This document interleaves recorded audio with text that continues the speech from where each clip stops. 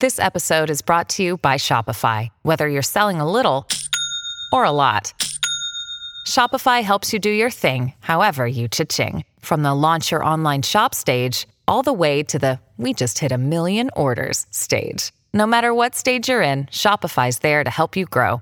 Sign up for a $1 per month trial period at shopify.com/special offer, all lowercase. That's shopify.com/special offer. Welcome to the Girl on Top Shallon XO podcast. I'm your host, Shallon Lester, and you might know me from my YouTube channel, where I analyze celeb relationships and scandals for the lessons we can take into our own lives. But here on the podcast, I answer the best questions you submitted over the past week. Got a love quandary? Head to my website, shallonlester.com, to get connected, and also shop my merch and take some fun quizzes. Be sure to rate and review this podcast if you like it, and follow me on Instagram at ShallonXO, and find me on YouTube for 4 new videos a week. So before we get into our podcast, let's do our little ritual, all right? Let's just relax our minds so that we can receive the message. Let's try to drop into a little bit of mindfulness, try to shut the world out a little bit, and join the Shallantrage, all right? So we're going to inhale through the nose, and out through the mouth. One more time. In and out. And we're just going to take our tongue off the roof of our mouth. We're going to drop our shoulders. We're going to breathe into our belly and just let that tension go, because you can't separate the mind from the body. It's all working together. Okay, so now that we're a little relaxed, let's go to the bedroom. That's right. We've got a sex question from a Shalloner. So our first question, Amy said, so, Shallon, I've been seeing this guy for almost a month. We met on Hinge and he asked me out after 2 days. So far, everything is great. We've been on a few dates. He's talking about the future, meeting friends, family, etc. We haven't had sex, but we've talked about it. He was open that he's actually very vanilla in the bedroom, and that's one of the big reasons his last relationship ended. Like you, me, I was a virgin until I was 21, and I have a very high sex drive. So is that something that can change? Can I really see a relationship with this guy? I don't want sex to be the reason that it doesn't work. Okay. So I'm a big believer in don't make something a problem until it is a problem. Like what you're doing right now is living completely in the future, and that's never good to do with a relationship, good or bad. Like we all go out on like 1 or 2 great dates, and then we find ourselves like projecting into the future. We're Mrs. Shallon so-and-so, like writing their name in our notebook and dreaming about the wedding, dreaming about meeting the family. It's really important to stay present, and that works on the flip side. We can't be super negative in the same way, be the opposite end of the same spectrum, where we're like, this is gonna be a disaster. This is gonna be the biggest problem. Like, who knows? Vanilla could mean very different things to both of you, like who knows? His last girlfriend could have been like whips and chains and anal and 3-ways and this and that. Not there's anything wrong with that, but if that's not his style, she could have made him feel like whatever his style is like deficient. So you never know. And like, yes, sex is important in a relationship. It is. Do not underestimate that. Sex and that chemistry and that connection truly is the glue that holds you together as a couple. Because if you don't have that, number one, you're going to have cheating, right? And you're basically just best friends, and you're basically an on-paper relationship. Like you have to have all components: intimacy, trust, and lust, basically. But sex also comes down to chemistry and connection. It doesn't come down to like basic skill. It does. Like it's hard to have good sex with someone who is like very bad at what they're doing. But it's also like you kind of work with it and you overlook it and you teach and you grow together and you have those honest conversations because it's worth it, of course. So focus on that. Focus on the connection that you have and not like the actual act itself. But here's something else. The red flag I see in here is not that like he says he's vanilla in bed. It's that, number one, that he's told you this. I don't know any guy who, when he's trying to impress a girl, leads with his sexual shortcomings. Not one. Think about that from an animal kingdom point of view. I love to go back to what makes sense in the animal kingdom. Mateability is everything. That's why lions have the mane. They want to look bigger. They want to look more ferocious. The loudest roar wins. Same with tusks on an elephant. Look at this big ass tusk, girls, right? We like something big and long in a man too. So I don't know why a man would put that out in front before he's even had sex with you. And I'm also, number 2, concerned about his future forecasting. The fact that you guys have only been on a few dates and he's always already talking about like meeting the family, meeting the friends, blah, blah, blah.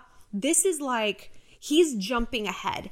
And I wonder if he's doing this to like bamboozle you and to get you addicted and also thinking about the future so that when you guys do sleep together and you're like, oh, Jesus Christ, it's not that he's vanilla in bed. It's that he has a micro penis. It's that he can't get it up. It's that he comes in 4 seconds. Like when there's something actually wrong, like those are actual problems, then he's got his hooks in you so bad you feel like you can't leave because, hey, we've already talked about the future. We've already created the myth of our relationship. How could you turn around and leave? Are you so petty that the sex is going to be the thing that makes you leave? Yeah, bitch, I am. Because like I said, it's the glue. It's the glue. It's not, I mean, glue only works if there's things to glue onto, right? But it's kind of crucial. So I would pump the brakes on this. I would not believe what he's saying. You know, guys talk about the future all the time with absolutely zero intent on execution. Or it's like sometimes they're just like a kid sitting behind the wheel of a car. Toot, toot, they're wobbling the wheel. But they don't know what to do if someone turned that car on and let them drive. And I think guys can be really, really reckless with that. Like they don't understand what that kind of talk means to a woman. And so if he is either reckless or manipulative, this is something you need to be evaluating as neutrally as possible. So completely put that out of your mind, right? And I would sleep with him almost like sooner rather than later. And you know, I never say that, but like find out what's going on beneath the surface and beneath the sheets, because it really might not be something that you like.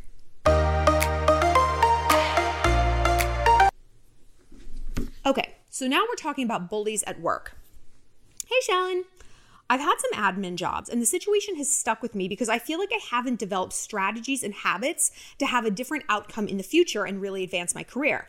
I'm a cooperative person, not competitive, but I stay silent and professional, and like that kind of hasn't worked for me in terms of the office bitches and the office bullies. And I'd like advice on how to remain professional without resorting to like flinging the shit back at them. You know what I mean? I know my rights and I want to know what I can do. Cold demeanor, double standards, talking shit behind my back, then like it's really wearing on me, and I feel like there's all these underhanded things going on, and I need to know how to combat that. So, as we learned in Evil Week, bullies respond to strength. And the reason these people are targeting you is because you aren't responding. And look, I'm not saying that like response is always the number one thing. Many, many, many times non-action is the action. But to me, I don't play like that in terms of my professional relationship. Like if you're just some girl at a bar and you're chirping me, okay. If you're some girl in like my group of friends or my social scene and you don't like me, I could give a shit. You come for my money? You come to my professional house and you rattle my cage? You're going to get a different challenge. So like, I think you need to exert your power. And people like this, they're like a drug addict who needs a fix. They're weak and they feel like somehow in their life, they don't have the power that they want. And so they're going to look for power from other sources, cold-blooded animal, right? So they're coming to you because you're an easy target. They can clap at you, they can chirp, they can lie, they can spread rumors, and you're not going to do shit about it, right? So it's time to stand up for yourself. So you have to let people like this know you are not the one. Okay? True strength is quiet, and it's not them getting down in the trenches or being a huge dramatic bitch. Like it's you can show your power without stooping to their level. And here's how you do it. You call them out. I'm a big believer in a little bit of shame. Well, maybe a lot of shame and maybe a lot of public humiliation. So stuff like, "Hey Amanda, could you repeat what it is you just said under your breath?" Yeah, here in the meeting, can you just repeat that for me? Because it sounded like you said I was incompetent. So if that's your position, I would like for you to defend it in front of everyone. Amanda's not going to like that. Because again, they want the easy target. They're not saying these things and they're not doing these things because they have a bunch of evidence to support it. They're doing it because they just want that ego boost, that ego fix. So if you let them know that 100 times out of 100, X behavior yields Y result, they're going to stop doing it. It's like training a dog or a child or like a dolphin that works for the Navy. You know what I mean? Anything can be trained, and what we permit, we promote. We're teaching people how to treat us every minute of every day. And so based on results, she's allowed to treat you like this, right? You don't do anything. So it's really unfair, and it's difficult to say, hey, maybe I have a hand in how people are treating me. But at the end of the day, if we notice a pattern, we have to kind of think that way. So you keep calling them out, and first of all, don't pull them aside and talk to them one-on-one. No, because you might see that as a collaborative thing, like, hey, I just really want to work this out. They're going to see that. That's going to be a red flag to a bull. They're going to be like, oh, now I know about you. Now I know that you're kind of weak. And now I know, bitch, you're afraid of me. No one's afraid of you, Amanda. So you have to make this public. And yeah, you can go in the bathroom afterwards and have a complete panic attack, take an Ativan beforehand if you need to. But it's important you display that strength, because it's got to be the vibe of, this is my territory. Notice when I talk about things, when I talk about myself, I say, this is my house. I use the example of territory because wars are fought over land. And you come on my land and we've got a war now. You come to my physical house and try to get in. We've got a war. You come to my professional house. We got a war. So they need to know where your property line begins and ends. And that's how you show them. And no, it's going to be fun.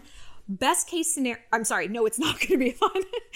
Best case scenario, they're going to back off and they're going to be embarrassed and they're going to switch gears and they're going to find a new target. Worst case scenario, they're going to lash out. They're going to ramp up the rumors, the lying, the stupid shit. Let them. They are going to implode, because all they're going to do is show everyone around, demonstrate to them that they're clowns. They're clowns. What do we say in Evil Week when we talk about war? You lie in the tall grass and you draw the enemy out, because the more they lash out, the more you learn about them, and they don't know anything else about you, right? So you got to call them out, keep calling them out, and the more hysterical and frenzied they get, it's like, this is just yielding interest for you. Like, this is just paying off, and just with one little push, they've revealed their true colors. And that's how you win this war. It might take a minute, but it does work. Also, like I say, map out what they might do and then decide your responses to that. If they say something to your boss, maybe preempt that. Go to your boss and be like, hey, I'm having a real issue with fucking Amanda in accounts payable, and get out in front of it. But if not, come up with a game plan of what, again, X behavior yields Y result, and stick to that like glue. It might take a minute to change, but it will happen. Hey, it's Kaylee Cuoco for Priceline. Ready to go to your happy place for a happy price? Well, why didn't you say so? Just download the Priceline app right now and save up to 60% on hotels. So whether it's Cousin Kevin's Kazoo Concert in Kansas City, go Kevin, or Becky's Bachelorette Bash in Bermuda, you never have to miss a trip ever again. So download the Priceline app today. Your savings are waiting. Go to your happy place for a happy price. Go to your happy price, Priceline. Okay, so Coco submitted this question. Hi, Shallon. So what should I do when my mother won't set boundaries with my endlessly problematic, dramatic sister? She's most recently causing my mother grief over her decision not to vaccinate her baby daughter. I mean, get a goddamn vaccine. What is the matter with people? Do you wear shoes when you go out? Probably. Do you wash your hands? Probably. Like, do you smoke cigarettes when you're pregnant? Oh, wait, no. Why? Because a doctor says you shouldn't? Well, apparently you don't think a doctor's right. So why don't you let your kids eat dog shit off the ground? The whole anti-vax thing is it's just logically flawed. Also, you're afraid your kid's going to be autistic? Sorry, that's not the worst thing that can happen to a child. You think measles is literally better than being autistic. They can go blind from the measles. Okay, we're back. And my mother calls me in the morning because she's cried all night stressing out about it after returning from visiting my sister. My mom's a nurse, she's 68, and she's at a loss over what to do. She's optimistic because my sister keeps shining her on and saying she'll eventually get her daughter vaccinated, but it just feeds my resentment that my mother is too distracted to notice me because I'm not a train wreck. What do I do? Oh, it's stuff like this that makes me so glad I don't have siblings. I'm mostly glad I don't have siblings. I love being an only child, but this I'm like, yeah. But man, this is a lot to deal with because it's just a lot. It's horrible to see your mom in pain. And it's also horrible to feel slighted in the process. It's like, it's a double wound. Like, you need this to end for so many reasons. But I think that is how you approach it, with like a heaping dose of some tough love. So this is a script, right? We're going to read it. Mama, I love you, and I need you to pause for a moment and think of how you would feel if I called you this upset this often. It would break your heart, and it's breaking mine. You'd feel frustrated and you would feel powerless, and that is how I feel as well. But there's also the element of our relationship that's suffering. I feel like I'm on the back burner and overlooked because all of your attention is going to my sister. I need my mama too. So I don't want to hear about this situation anymore. I think you need to put up some healthy boundaries with her for your own good, for her own good, because she does have the right to parent however she wants, even if it's wrong. That's Shallon's note. But I also need to do the same with this situation. And then you refuse to entertain this subject anymore, right? It's going to be difficult, but if she's crying, as hard as this is going to be, you got to say, Mama, we've talked about this, okay? I can't hear this anymore. Call me later when you're feeling better. And this might be the splash of cold water that she needs, because she is getting an emotional payout from this. On some level, your mom's a bit of a control freak. She still thinks of your sister as an extension of her, not as her own autonomous adult, which is a parent's lot in life. You know, who stops thinking of their child as like part of them. And she thinks that she has the right to tell your sister what to do, even though multiple medical professionals have told her, whatever, that's fine. Doesn't matter. So that hopefully is going to knock some sense into her and be like, hey, people are stepping back from you because you are stepping forward into drama. And she's also, like I said, she's getting this emotional payout. Maybe it's attention. Maybe she just gets to like release all of this angst or emotion that she's feeling and it's like acceptable. Maybe she's trying to exert control. Who knows? It doesn't matter. You don't have to be part of that. You don't have to fix this for her. You don't have to fix it for your sister. You have to protect yourself, set your standards of what you need in terms of love and interaction and peace in your life, and stick to it. Because what do we always talk about? Boundaries do not exist to make someone happy who's on the outside of them. They exist to keep the people inside safe. And the people who are going to be pissed off at your boundaries are the people who benefited from you having none. So now we're going to talk about something so many of us have experienced, the ick. So this young lady says, I've been dating this guy for 2 months. Everything went really great until we went on a trip for 3 days and I started questioning my feelings, like losing attraction for him. Why am I having this sudden shift in my thoughts? Is it a sign that I didn't really like him in the first place? I think I should end it because I want to prioritize my own happiness. You know, I'm 22. I don't have much experience with dating. So my question is, should this not happen with the right person? Like, is it normal to go back and forth on a guy if I want to be with him? Is it normal for the attraction to fade in and out? Some days I'm thinking I want to be together, but other days I'm not. Help! So I'm a big fan of Bridget Jones' Diary. Only the first one, not like the 2 subsequent books and movies because they were absolute trash. But when she goes away with like Daniel, she's like, a mini break means true love. And I was like, oh, that's so true. Like going away with the guy like on a mini break, like 2 days or 3 days, it really pushes your relationship hyperdrive down the path it was already headed, you know? And so many of us have experienced this.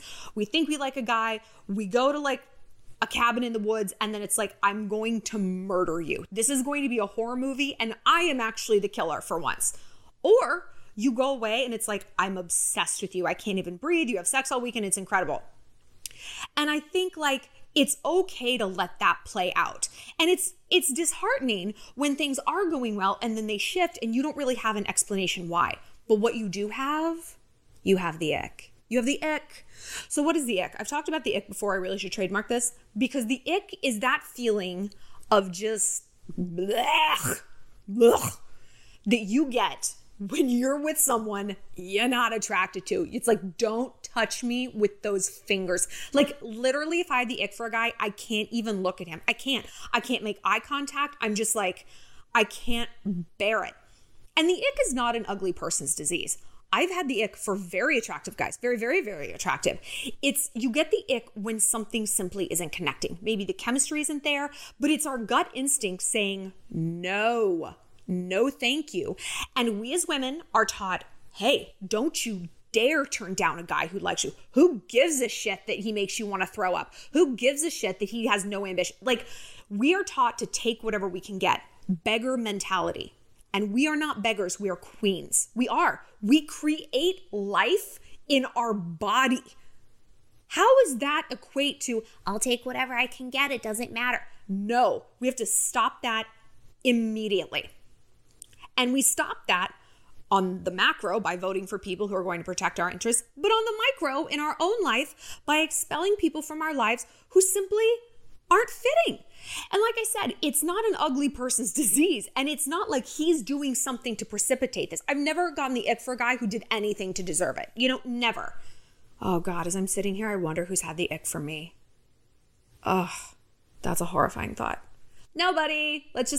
I can't handle it emotionally. Nobody. So if you don't get out, the ick will kill you both, basically. Like, it will emotionally ruin you both. What's going to happen is you'll start to get mean because you are in a situation with all this cognitive dissonance. You don't want to be there, but you feel like you should want to be there, but you don't, and blah, blah, blah. So you have this tension, this war going on inside of you. He is completely confused about why this is happening, why suddenly this girl is like disgusted if I ask her if she wants like still or sparkling water at dinner. And like, where does that get either person? Relationships are supposed to be fun.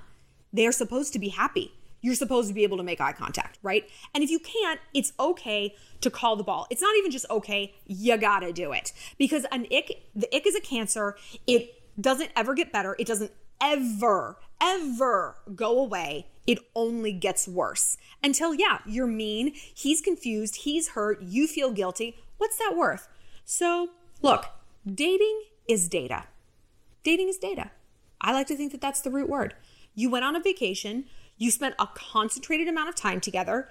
You gut level, which is the only level that matters, decided this is not for me. You have to listen to that. You have to honor that voice.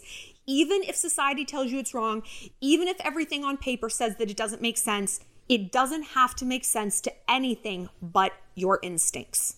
Go with it.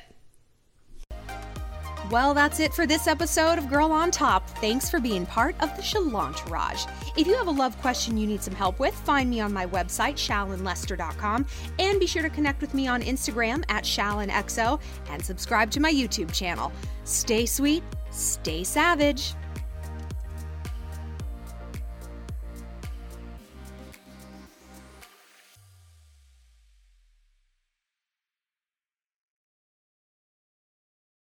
Grand Canyon University, an affordable private Christian university, is one of the largest and fastest growing universities in the country, offering more than 270 programs online.